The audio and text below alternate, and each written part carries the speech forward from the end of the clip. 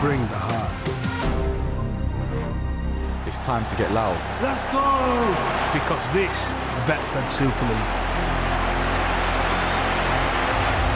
Bring it on.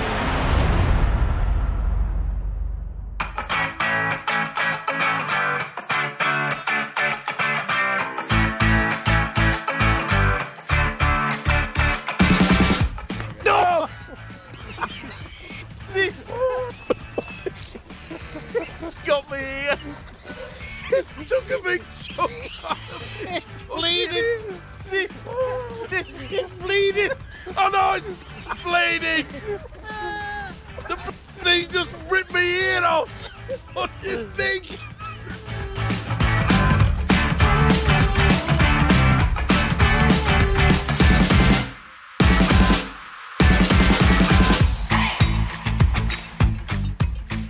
Hello everyone and welcome along to this week's edition of Eddie and Steve-O, the podcast, sponsored as always by our good friends at Betfred. Well, there's a packed edition of the show this week as we look back to a magical weekend in Newcastle and ahead to another round of the Super League fixtures this coming weekend. But first to the State of Origin decider played in Brisbane on Wednesday morning our time between Queensland and New South Wales. Now, if you were with us last week, Steve-O described what was to come as brutal. Steve-O, it's not often you undersell anything, but I think this time you did. Brutal? Blimey, what an understatement that is. Yeah, it was expected. Everyone knew, perhaps everyone knew, apart from the New South Wales players. They should have tried to match the onslaught that came through them. But Queensland, it's difficult to win up in Brisbane.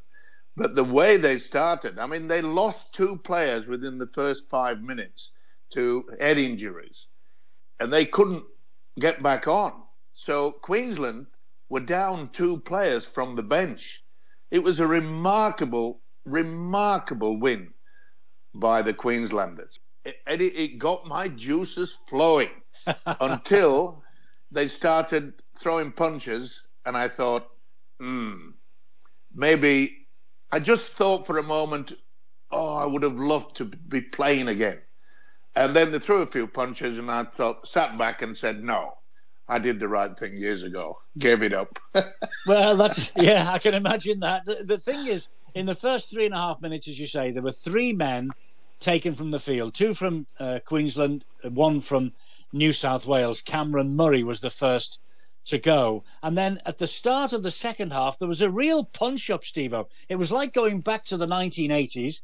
Punches were being thrown, and Ashley Klein put the two perpetrators in the sin bin. Now, if that had been in Super League, they'd have been red-carded, and I'd imagine that next week at the disciplinary committee, they'd have been done for, 8 to 10 weeks. Why does it all change when we play State of Origin? Because referees are often told by the people that pay their wages is that this is the ultimate in Australia. So don't spoil it. In other words, don't send them off. It'll put a bit of a damper on it. It's been happening for years and years and years. We've often been criticised in the UK of doing exactly the same when it comes to a Wembley final, a cup final. Don't send anybody off. Don't penalise them in the opening 15 minutes. It happens all the time. If you're being paid by the governing body, you will take notice. I'm sure that Klein did. I felt sorry for Burton because Burton was being hammered by Gagai while another Queenslander was hanging on to him. So it was open slaughter. And I was surprised that he joined him for 10 minutes in the sin bin. But look, Klein had to do something. But it didn't surprise me at all. There was no chance in my mind that they were going to be sent off. 10 minutes was sufficient. But it was brutal. Oh, it was. It was so brutal. I mean, it should have had a little triangle at the bottom of the screen. As I say, all the commentators were saying this is the greatest game they've ever seen. It's a hark back to the days of the 80s when it was hey lads, hey. Queensland now, I think I'm right in saying they've won 15 of 21 of these deciders, and the last 6 of the deciders held at the Suncorp Stadium in Brisbane, they have now won. So you're right to say it is difficult to win north of the border. It's only on 2 occasions where New South Wales, when it's been level, and whoever won on that ground picked up the trophy.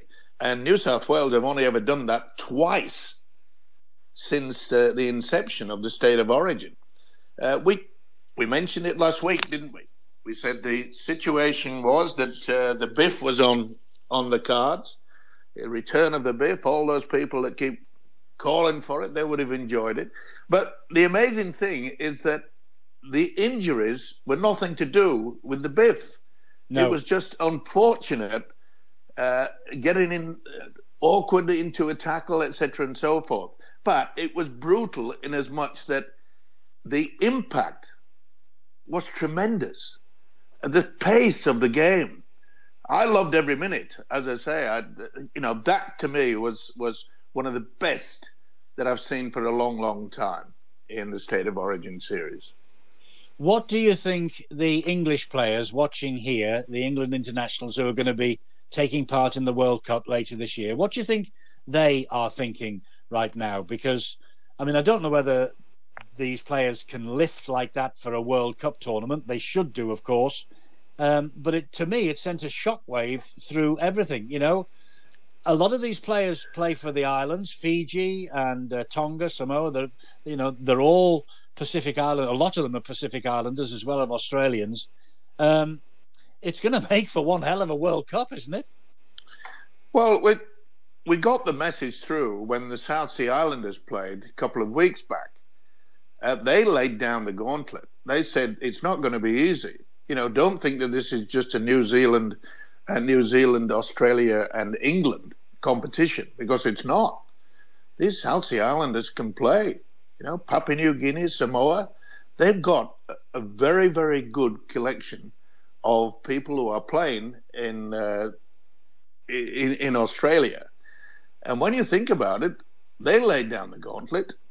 And last night was another indication of what this World Cup is going to be like. I fear for the fact our first game, England, we play Samoa. Yeah. Now, we should win. But, as you say, watching that game, they don't need a coach to tell them what to expect. All they have to do is just rerun that game and say, this is a standard that we'll have to lift to. Well, it was a magnificent match. The standard was incredibly high. And now let's look back to the Magic Weekend in Newcastle just last weekend. 62,154 people there over the 2 days. They enjoyed the summer heat that I'm pleased to say, Steve-O, we are experiencing over here. I know you're still a bit damp underfoot. But, you know... Damp? We're flooded all over the country. Well, it's totally different here. We've got heat warnings out for this coming weekend when all the games are going to be played. But hey, the matches played at the weekend, I thought 3 crackers and I thought 3 okay games. The first one, Wakefield-Toulouse, a stunning second-half fight-back from Toulouse. The first time they've recorded back-to-back Super League wins. First time they've won out of France. They were 20 points to 4 down Toulouse at half-time. But David Fafita sin-binned right on the half-time hooter. And while he was off, Toulouse got 3 tries to turn it all around. Discipline cost Wakefield dearly, didn't it? Oh, sure did. I mean, you know, with a lead like that, why on earth do you want to bother, 20 points to 4, messing around at the play the ball area, hold him down, etc., and so forth? I mean, it was just not needed. But there was always sort of an indication that maybe things would change, because the French side, they're used to playing in hot conditions more than what the UK players are. So I thought that, but it might have been 20 points to 4. I thought, well, I don't think they'll be able to come back from that. But against a team that went down to 12 men and then went down to 11 men, it was always going to be on the cards. And what about the excitement now? Forget about the top of the table. It's all down now to Toulouse and Wakefield. Because Wakefield, they've got a stronger run-in than what Toulouse has. And Toulouse, I think they've got 2-3 games down in the south of France. Yes, they have. The next 3 are all at home. They're on this run of form. Wakefield facing 3 of the top 6 coming up. Now, Wakefield are in a real relegation dogfight, aren't they? Yeah, they sure are. And it's an amazing how things can change with all the announcement that they're going to get the ground fixed up and sorted out and bring it up to the proper standard, and yet they could be in the lower division. It just doesn't bear thinking about it, really, no, doesn't it? It's just ironic, isn't it, that things like that do it. But talking about David Fifita, his brother, Andrew Fifita, was interviewed a couple of days ago, and he indicated that he may not travel with Tonga for the World Cup. Now, this is a bit of a shock, and the reason why is being invited to be the best man at his best friend's wedding during the World Cup, and he may stand down. And he also indicated, he was asked the question, when are you going to retire? He said, I may even go over and play with my brother in the UK. It's a real shock for Tonga. It's a real shock for Tonga. It's a real shock for me. Why, if he's about to retire in the NRL, does he think he would come over here and get a start in the Super League? That's the question that immediately has hit me while he just said those words. Why would he think that? Well, you've only got to look back, Eddie, over the years. How many players that say are past their best down under? I might come for a little bit of a pension and play for a team in the UK. They've been doing it for years. I know. I think it's disrespectful, but there you go. That's just my way of thinking. I understand that, Eddie. I know you think it's disrespectful, but by the same token, they get so much money down here that they'll say, well, I'll get a bit of a bonus and go and play maybe a couple of years in the UK. You can't blame them. We keep saying it, don't we?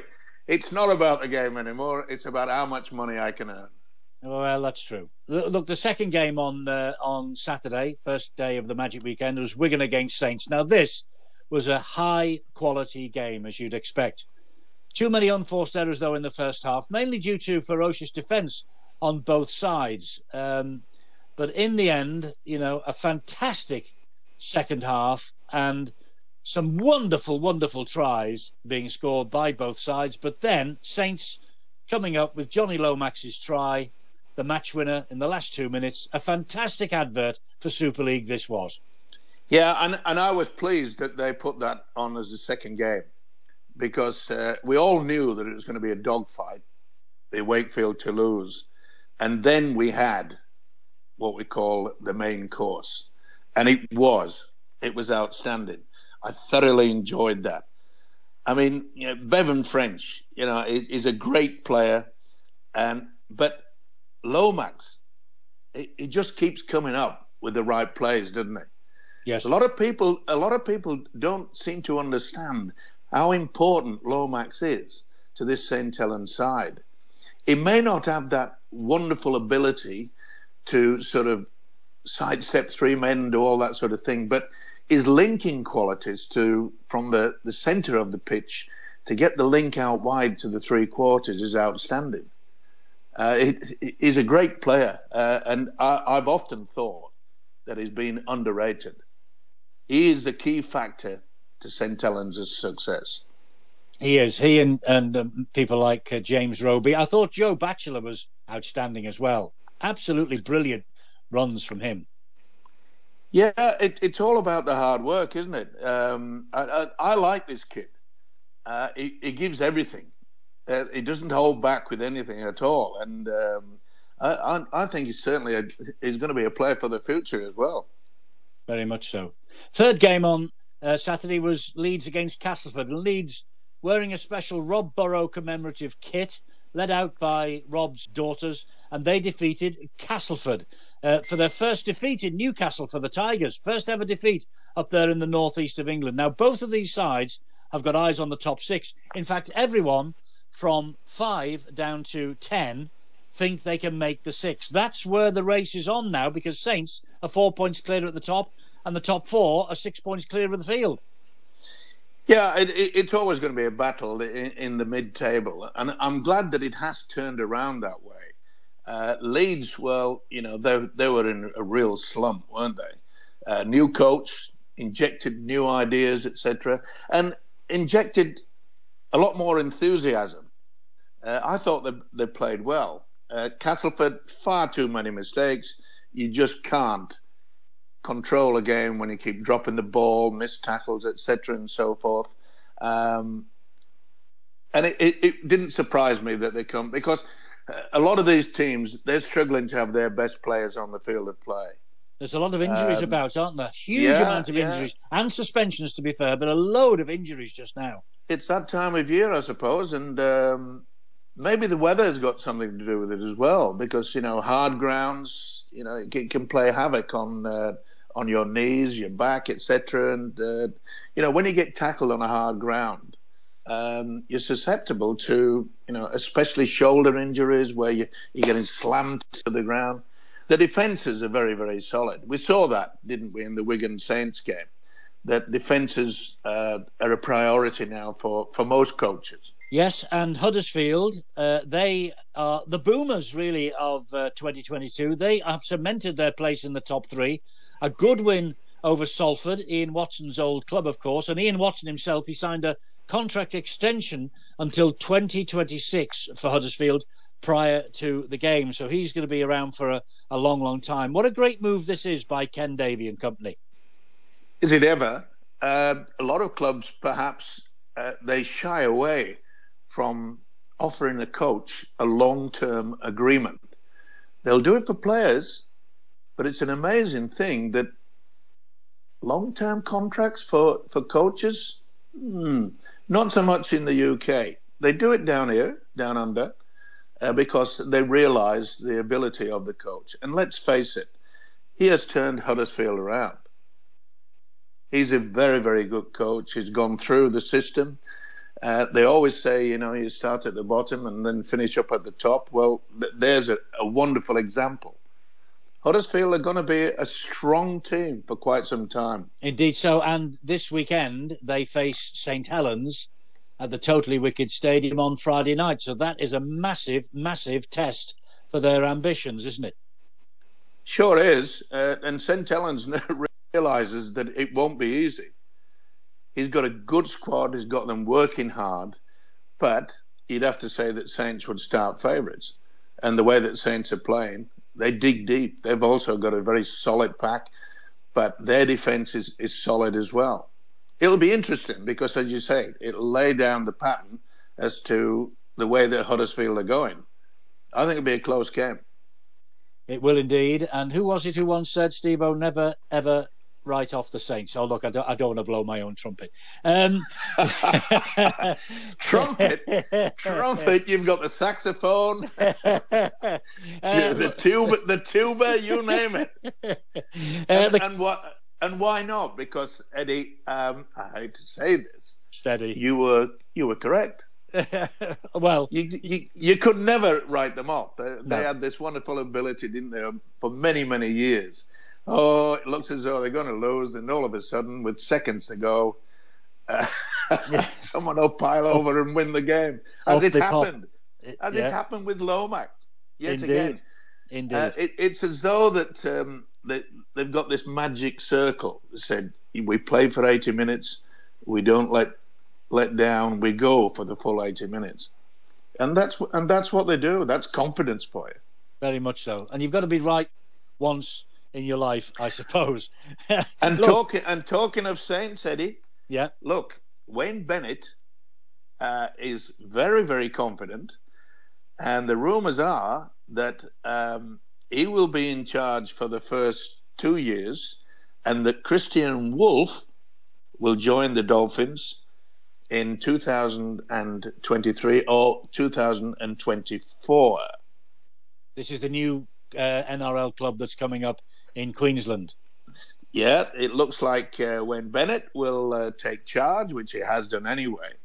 But is in his 70s, a bit like Tim Sheens, who's also rumoured now to go back to coaching because the West Tigers are in such a bit of a mess. He's 72, my old mate Tim. I rang him, well, I couldn't get through to him, so I sent him a message and I said, "You're not going to start coaching at your age." And and you look at Wayne Bennett, he's in his 70s, he's still a good coach. And I tell you what, Tim Sheens, if there's one man that can turn West Tigers around, it's Tim Boy. Yeah, he's a good coach, is Sheensy. But isn't it amazing that the rumours are very, very strong that Christian Wolff has already made arrangements to take over from Wayne Bennett for the new club, the Dolphins. Wow. Well, that hasn't been it's been rumoured over here, but it hasn't been confirmed. And we know how close your ear is to the ground in Australia. Well, let's not boast about it, Eddie. This is also rumours. I know. But evidently Bennett has been discussing it and saying they put the question to him and he said it would probably be a good choice. He's a crafty fella, is Bennett. Doesn't say much. Not to us, not to the public. No, but not to the media. He says a lot to his players. Absolutely, he does. And fair play to you, because you were the man who tipped and said it to us on this podcast last year that Steve Price was on his way out of the Warrington door way before that was confirmed. So I take it that you are talking not balderdash for a change, but you are talking the truth. Maybe I was just lucky on that situation, eh? You've got a few good contacts. Look, talking of Warrington, as we were, and Catalan, they played the second match last Sunday. Now, Catalan, they had several key men absent.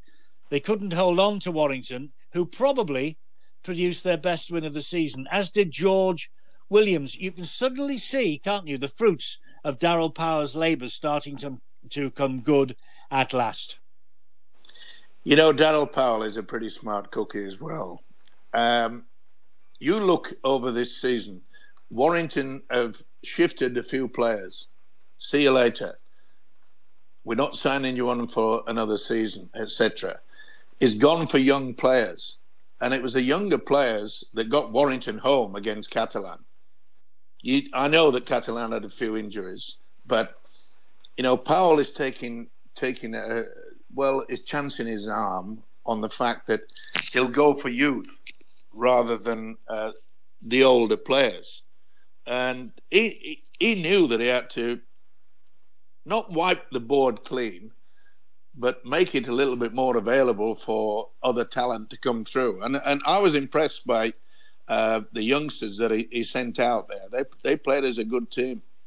They did. And this Matty Nicholson, who we discussed last week, controversially, some would say they pinched him from Wigan's academy. What an impressive debut he had, and he scored a try as well.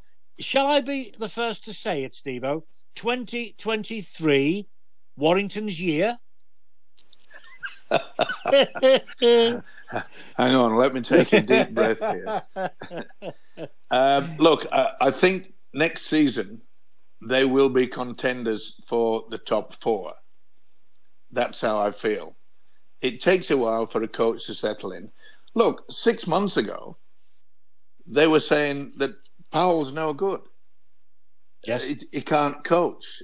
They haven't got the right system. It's this, that, and the other. And look, when you get rid of former stars, and they go to other clubs, etc., and so forth, and you're clearing the decks and bringing in young kids, the players that are left, experienced, they think to themselves, hang on, I better start pulling my socks up here. I better start getting involved in this. And you did mention one player there with full experience that played out of his skin, because all around him was youth. That's right. And they had to do without Gareth Widdop. He scored that try, a brave try, considering he dislocated his shoulder in the very first couple of minutes. He's now counted out for the rest of this season, and indeed counted out of Warrington, because he has completed his move to Castleford. He'll be there in 2023 at the Jungle. So if it is Warrington's year in 2023, it won't be Gareth Widdop's year with Warrington in 2023. Well, as I say, we've just mentioned the fact, they're clearing the decks. Powell's he's a good cookie as far as I'm concerned. But isn't it amazing? As we said, a few months ago, get rid of Powell is no good. Can't get the players motivated. He has his own way of motivation, and that's if you don't come up to scratch, you're gone. Yeah. Not a bad idea either. No, and a few of them have already seen the door, and more to come, I think. Now, look, after starting Saturday so brightly and ticking along nicely with the matches that we've just been talking about, arguably they did save the best for last. The whole derby was an absolute thriller. The 240th meeting, Danny Maguire's first as the head coach. So close this. 40-0 at half-time. But then Hull's short-term loan signings caught the eye. Ellis Longstaff, Jack Walker, Josh Sim. They played a huge part in the Black and White's win, didn't they? They certainly did. And I felt sorry for Old Kingston Rovers, because I thought one of the tries, which perhaps would have got them the win underneath the sticks, was disallowed. I thought he got enough pressure down on the ball, but that was only my opinion. And it seemed to just take it away. You could tell by Danny Maguire's face that he knew that if that had been given, perhaps Hull couldn't have come back. Yeah. And this Mikey Lewis, to score a hat-trick and be on the losing side, that's very, very difficult to take. This kid is exceptional. I would not be surprised if he makes the England squad for the World Cup. It's a big ask. But it's a big call. Why not? That's a big call. Yeah. Well, I agree with you. He's light on his feet. He's cocky. He's confident. He had a fantastic match. And that's what we need if you're going to play, against New Zealand, Australia, Tonga, Samoa. We need someone who's got that ability. And I've got to be honest with you, I don't think we have that many playing in England that can produce that sort of attack. That's the sort of thing that we need to beat these top sides. So I'm making a big suggestion. He'll get selected in the England World Cup squad. I'd pick him. So have you got the Mikey Lewis for England badges, just like I've got the Lee Briers for Britain badges now? Is that... Well, you could say that, but listen, did you make any money out of those badges? No. I keep telling you, I've got 3,000 of them in a box in the garage. Why is it, Steve-O, that at the end of Magic Weekend, it always seems to be that they save the controversy before the final moments? Because you've referenced the Elliot Minchella try or no try for Rovers late on underneath the post that would have probably won the match. The video ref said he'd lost the ball in a challenge by Longstaff in the act of scoring under the post. I don't think the pictures were 100% conclusive. I didn't think so either. No, but that's how it goes, doesn't it? You could tell Danny Maguire's face. What? He hasn't given it? I know. He could not believe it. It was a great game. And, red and white, black and whites, they never let us down, do they? No, they don't. There have been times where, the black and whites have been far superior, and yet they go and play their neighbours and get absolutely hammered. To me, it resembles the same sort of thing with Queensland and New South Wales. It doesn't matter what your position is or that you were the favourites or whatever. When it comes to these derbies, especially the Hull derby, you can expect an upset. Well, talking of upsets, and I think we ought to have a little swish here at our old mate John Wells. Some of the man of the match decisions that he made over the weekend, I was scratching my head. particularly the whole derby, the last one. Longstaff, he scored 2 tries. He's never scored in 14 matches for Warrington previously. He's on loan at the Black and Whites. He scored 2 tries. He saved a try underneath the post, but he didn't get the man of the match. I mean, what more can you do? I know Jack Walker had a decent game, and there was 1 or 2 others that, I thought, well, why is he giving him that, the man of the match? But I suppose beauty is in the eye of the beholder, eh, Steve? Of course. Listen, Eddie, never trust a former winger. They're out. Listen, they're out wide, and sometimes they don't seem to see the game. Well, listen. It's happened to us over the years when we were both working at Sky TV, and we used to have guest people to pick the man of the match, and I used to scratch my head. And look, when I was given the opportunity to the man of the match, I'd guarantee that within 5 minutes of the game finishing, people would come up to me and say, "How on earth have you given that?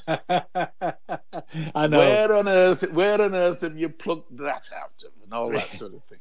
As you say, it's in the eye of the beholder.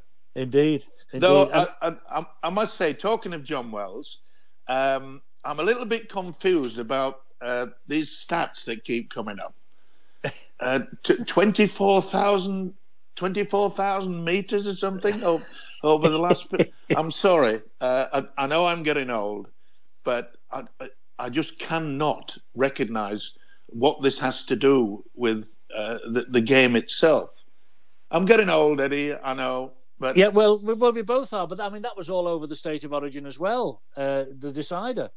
I mean, we never saw the graphic. We never saw the actual figures on the screen. But Andrew Johns kept referring to, whatever it was. I don't know, 31 meters a second or something, or 31 meters a minute, or they've hit this and they've hit that, and they all have these stats now. They all have these statistics from the GPS systems that they carry around on the back of their shirts. Do you know what I'd like to see on that?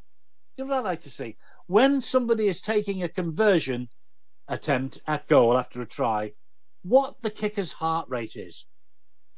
If it is a vital kick, I bet it's doing 50 to the dozen, his heart.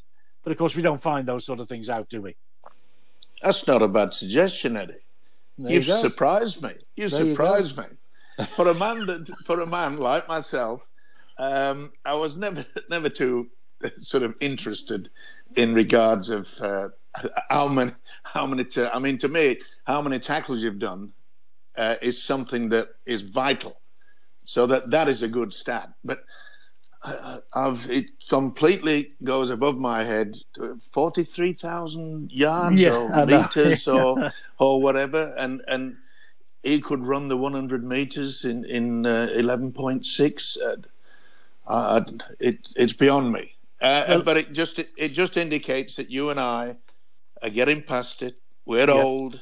Yeah. Those two old fogies. I'm sure there's a lot of people out there saying, what are they still doing something on rugby league? Both of them know nothing. Correct. We don't. And there'll be a heck of a big percentage that are probably right. Talking of statistics, I remember turning up to matches with you, and we turned up at the old Knowsley Road ground, or we went to Headingley, and the first thing you said to me when I saw you in the car park, who's playing? I think you may be stretching the imagination on that, but I think you were talking about who's playing in the teams, the 13 men and the 4 subs. I really think you did know it was at St Helens and Leeds. Of course. Look, before we go, some great news has come in the past 24 hours. The one and only Sir Lindsay Hoyle, the Speaker of the House of Commons, he is going to succeed Claire Balding as the RFL President at the end of this year and into 2023. Good on him, Lindsay. He's a great bloke. We know him personally, and I think he'll be a magnificent president for our game. So Lindsay Hoyle, steeped. Rugby league runs through his veins. Simple as that. And congratulations. In fact, if I see you, Lindsay, I'll buy you a drink. Wow, hang on. That is a massive call. He's a Warrington fan, Steve-O. He also served as chairman of Chorley Borough. He's a Warrington fan because, of course, his dad is vastly associated with the Warrington Wolves. Lord Doug Hoyle, he was the man who took Sir Lindsay to the game in the first place. And, well, it's fantastic. It's fantastic that Lindsay is going to be the president of the RFL. I think we've come to the end of this week's podcast. Any other hot gossip from Australia? We're hearing that they're going to pinch Christian Wolf from us, that Tim Sheens is going back probably to coach the West Tigers. We know what's happened in the State of Origin, of course. Queensland are celebrating. What else? Anything else or nothing? Regarding to the State of Origin, they have signed a new contract, a TV contract, and it looks as though that the NRL are looking at ways of not putting too much pressure on the players due to the fact that the State of Origin interferes with the season. Now, remember, with the pandemic, they played all 3 games after the season had finished. And there is pretty strong talk about the TV influence ensuring that perhaps the 3 games will be played after the grand final on a regular basis. It's not been confirmed, but that is one of the suggestions. The other suggestion is perhaps that they have a fortnight's gap between each individual 1, 2, 3 State of Origins. So it's up for consideration, mainly due to players' welfare. A lot of these players, perhaps after the great game on Wednesday, that they'll back up and play for their clubs. And they're a little bit concerned that it could be dangerous. I don't blame them one bit for worrying about player welfare. That's laudable. If they're going to play the 3 games, Steve-O, at the end of the season, after the grand final in successive weeks, couldn't that be the death knell of International Rugby League in Australia? It could be, Eddie, but also it could be played perhaps before the start of the season. I'm talking about any internationals. It's something that perhaps could be a bit of a problem. And let's face it, if the TV company, if they want to say, well, we want to move it, I don't think the NRL would have enough power to say no. No, because that would be a deal worth millions and millions of Aussie dollars, wouldn't it? Of course. It's and also up for discussion is whether the female rugby league competition, would the clubs make the females full-time professionals as well? That's also been circulating down here, and that just gives you some indication of how powerful over the past 5 years that the female game has come to prominence. Men, women, children, they all enjoy the sport, and they hopefully enjoy this podcast as well. And we'll have another edition of Eddie and Steve-O, the podcast, the best rugby league podcast around, at the same time next week, when we'll chew the cud again for 30 minutes. Always, as ever, Steve-O, a delight to talk to you from soggy Sydney, from heatwave Britain. Ta-ta.